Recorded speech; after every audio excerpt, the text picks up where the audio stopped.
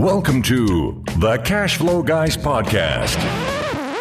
That's right. You heard the man. You know where you are, and you should know what time it is. This is Tyler Sheff, and I am the host of the Cash Flow Guys podcast. And this week, it might sound a little bit different to you. I'm not at the studio. I'm not in Key West, and that's because of good old hurricane. I guess we can call it tropical storm now that it's been dissipated a little bit, but Hurricane Ian came up the coast. Unfortunately, got the folks in Fort Myers pretty bad, pretty terrifying to see what went on there.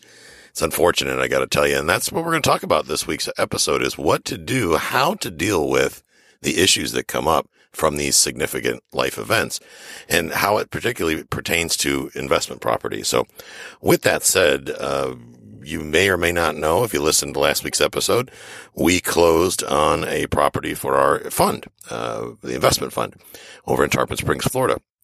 And it's a big one. It's 3,400 square foot house that we're going to be doing a renovation on, a very high end, property. And it needs a lot of work. And right at closing, it was kind of a race to the finish line to see if we could get insurance bound before the storm came. Now, fortunately, we were able to get insurance bound before they named the storm Ian. Therefore, we were fully covered. We had wind, fire liability. But understand that a lot of folks went through that without insurance. Now, the people in Fort Myers, well, they got quite a mess to clean up. But other places, for example, Key West, if you watch the news, they'd have you believe that Key West was wiped off the map. And the opposite is true. Key West actually fared pretty well. Yes, they had flood damage. They had a couple fires. Unfortunately, some folks lost their homes in a fire over on Truman. But besides that, the flood damage was the majority of the damage there in the Florida Keys. A little bit of wind damage, but primarily flood damage. And you might be thinking, wow, that's traumatizing. You know, that's why I'll never invest there. Well, I got news for you. If you're going to say you'll never invest in an area because of significant weather events, then you're just never going to invest. What do I mean by that? Well, on the West Coast, they've got earthquakes. On the East Coast, they've got blizzards. Northeast, they got blizzards and snowstorms that cave in roofs and start fires and all kinds of stuff. In the South, you've got your hurricanes, your tornadoes across Texas. In the Midwest, you've got your tornadoes and significant wind events. Bottom line is, you got to think clearly when you're getting involved with these investment properties and have your team in place. And that begins with a good insurance agent. Make sure you sit down with an insurance agent. And there is no stupid question. Ask them the question, is this covered? Is that covered? If a Hurricane Ian comes by and blows the house down, what are my coverages? Even though I've been doing this, guys, for 23, 24 years now, you can bet your bippy I sat down. Mike was in Tarpon Springs for the closing. I was in Tarpon Springs, Florida for the closing. We went and sat and talked to the insurance agent face to face to make sure that we had all the appropriate coverages and that we didn't get caught up in the insurance company technobabble. And it was definitely a race to the finish line to make sure we could get coverage bound before they named that storm. So what's the backup plan, you say? Would I have bought the property or continued on with the closing without insurance? And the answer is 100% no. I make sure there is language in every contract that I take part in that clearly outlines the contract will be extended. In other words, the closing date will be extended. In other words, if we're supposed to close, let's say in the first of the month, we'll stretch it out 30, 45, 60 days, whatever it takes to correct that issue. It's not that I'm going to use that as a clause to get out of the contract. Instead, I'm going to just simply delay things. The seller had insurance on the house, so there's no reason to close without insurance.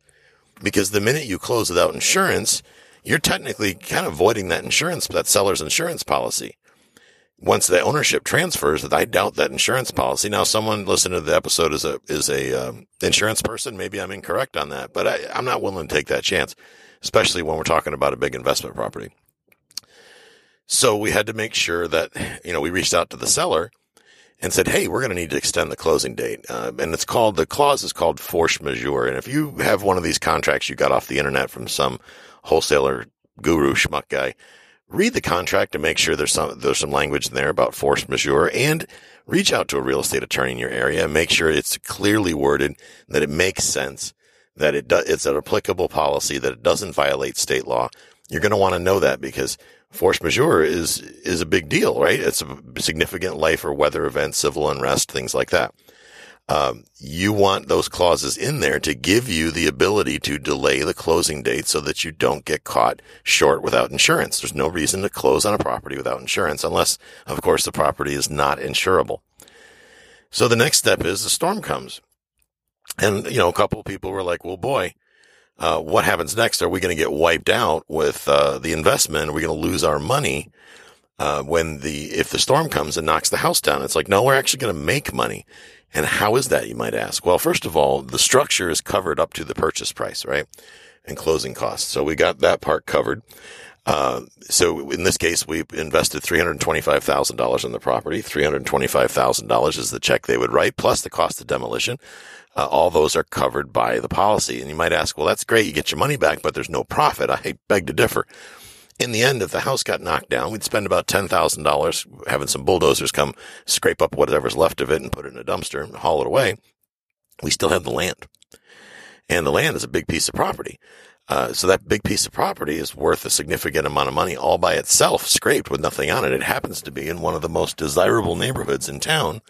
Therefore, the land itself has value. So in the end, not only would we get our investment back, the $325,000, we'd probably walk away with about $180,000 profit off of the hurricane knocking that down. And you might think, well, geez, Tyler, that's not fair, or that's why insurance is so high. Yeah, I get it, but I'm not in this business to lose money. We're making sure that we're properly prepared and that our investors and ourselves are covered on every different angle so that we don't get caught up by these silly things. That said, when the storm comes, the best thing you can do is just make sure you've got insurance coverage and take yourself out of harm's way. And that's exactly what Jill and I did. We jumped in the truck, hooked up our camper. We went to Alabama. We're up in Alabama right now as I record this episode. It's beautiful up here today. It's about 68 degrees, absolutely gorgeous weather. It's a little breezy, but that's okay. And we're having a great time. We're out looking at antique stores and whatnot, letting the weather do its thing. And when it's over with, we'll go assess the situation. Now, for me, I have cameras at all of our investment properties, so I know everything, well, except the new one. I haven't put cameras up there yet, but all of our other investment properties, I can simply look at the camera feeds.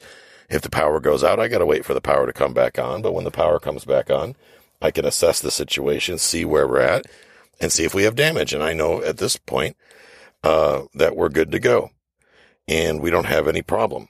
So we can simply meander our way back to Florida, take our time. We're not in a big rush, and just work our way back to Florida. I'm not going to sit there and freak out about it. It doesn't make sense to freak out about it. There's nothing I can do. I can't strap myself to a palm tree, and hold a rope around these properties to make sure they stay together. And which leads me to maintenance. Guys, I don't care where you are in the country. If you're a slumlord, you're the one that's going to probably suffer the worst when significant weather events come. What I mean by that is if you let your roof go to the last minute, if you're not on top of your maintenance, you're going to have problems in these storms because the structural integrity of your property is weakened. My properties all have brand new roofs. They're all in top-notch condition. There is no rotten wood. There is no broken windows or missing screens. There's no crappy furniture and debris and stuff all over the yards. Everything is dialed in and looks good. Every property. We do that on purpose. That way, when things like storms and whatnot come up, we don't really have anything to do. Now, after the storm, yeah, we're going to have some tree limbs and leaves and all that stuff. And I'm here to tell you, I have a landscape crew for each property that will be out there this week making those properties look tip-top, excellent condition. So I don't have to worry about this stuff. Guys, landscapers, not that expensive. I gotta be honest with you. A couple $100 a month is absolutely worth the peace of mind to make sure the stuff looks good. You don't have debris flying around and damaging other people's properties or anything like that. Now, for those of you that maybe you think, well, that's great. You didn't get any damage, but other people did. Good. Then I have a insurance adjuster. It's called a public adjuster. His name is Andy. And if there had been some sort of damage, Andy would be on the next plane flying down here to help me through the claims process. I don't claim to be, pardon the pun, I don't claim to be or pretend to be an insurance expert. That's not what I'm good at. That's why I have people on my team that are good at that. People that I can call, like when I bound insurance coverage, I can send it over to Andy and have Andy take a look at it, make sure that I got proper coverage, make sure everything's the way it should be. And that doing that keeps my investors and me well protected. Additionally, if there's a claim, Andy's team can get involved, and they are the experts in making sure we get paid and we do what we're supposed to do, and everybody's happy, happy, happy. And that's what we want, right? We don't want to get caught up in these disasters. You see people, I mean, this last storm, we had friends that decided to stay behind, and then they're, ankle deep in water, and they're having a conniption because they're dealing with no electricity.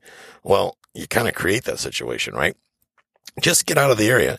Let nature take its course, and then go back and deal with it later. This is why we have insurance. Guys, here's the thing. You can let these significant weather events or civil unrest or whatever goes on around the world just consume every bit of everything you got, or you can just step back, let things that are beyond your control happen, and then engage your team after the fact to come to a good resolution that works out for everybody.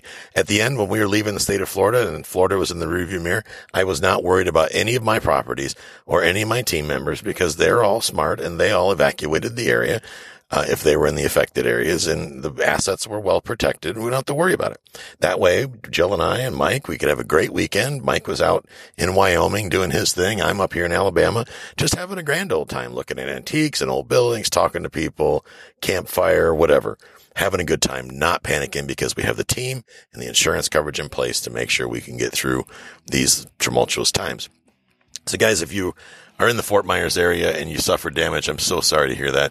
If you got too much on your plate, it just seems overwhelming, get on the phone with me. I'm happy to walk you through the steps. I know it's easy for me to sit here in a calm, cool environment and tell you what to do. It's a lot more difficult when you're knee deep in the mess. To deal with it, but reach out to me. Go to cashflowguys.com, hit that Ask Tyler button up at the top, and let me know how I can help you if you're in the affected areas. Otherwise, guys, have a great week, and we will catch up with you next time. This concludes today's episode. You don't have to wait till the next episode to learn to earn. Head over to cashflowguys.com and contact Tyler and his team for more powerful tips and ideas so you can start generating multiple streams of income and escape the rat race.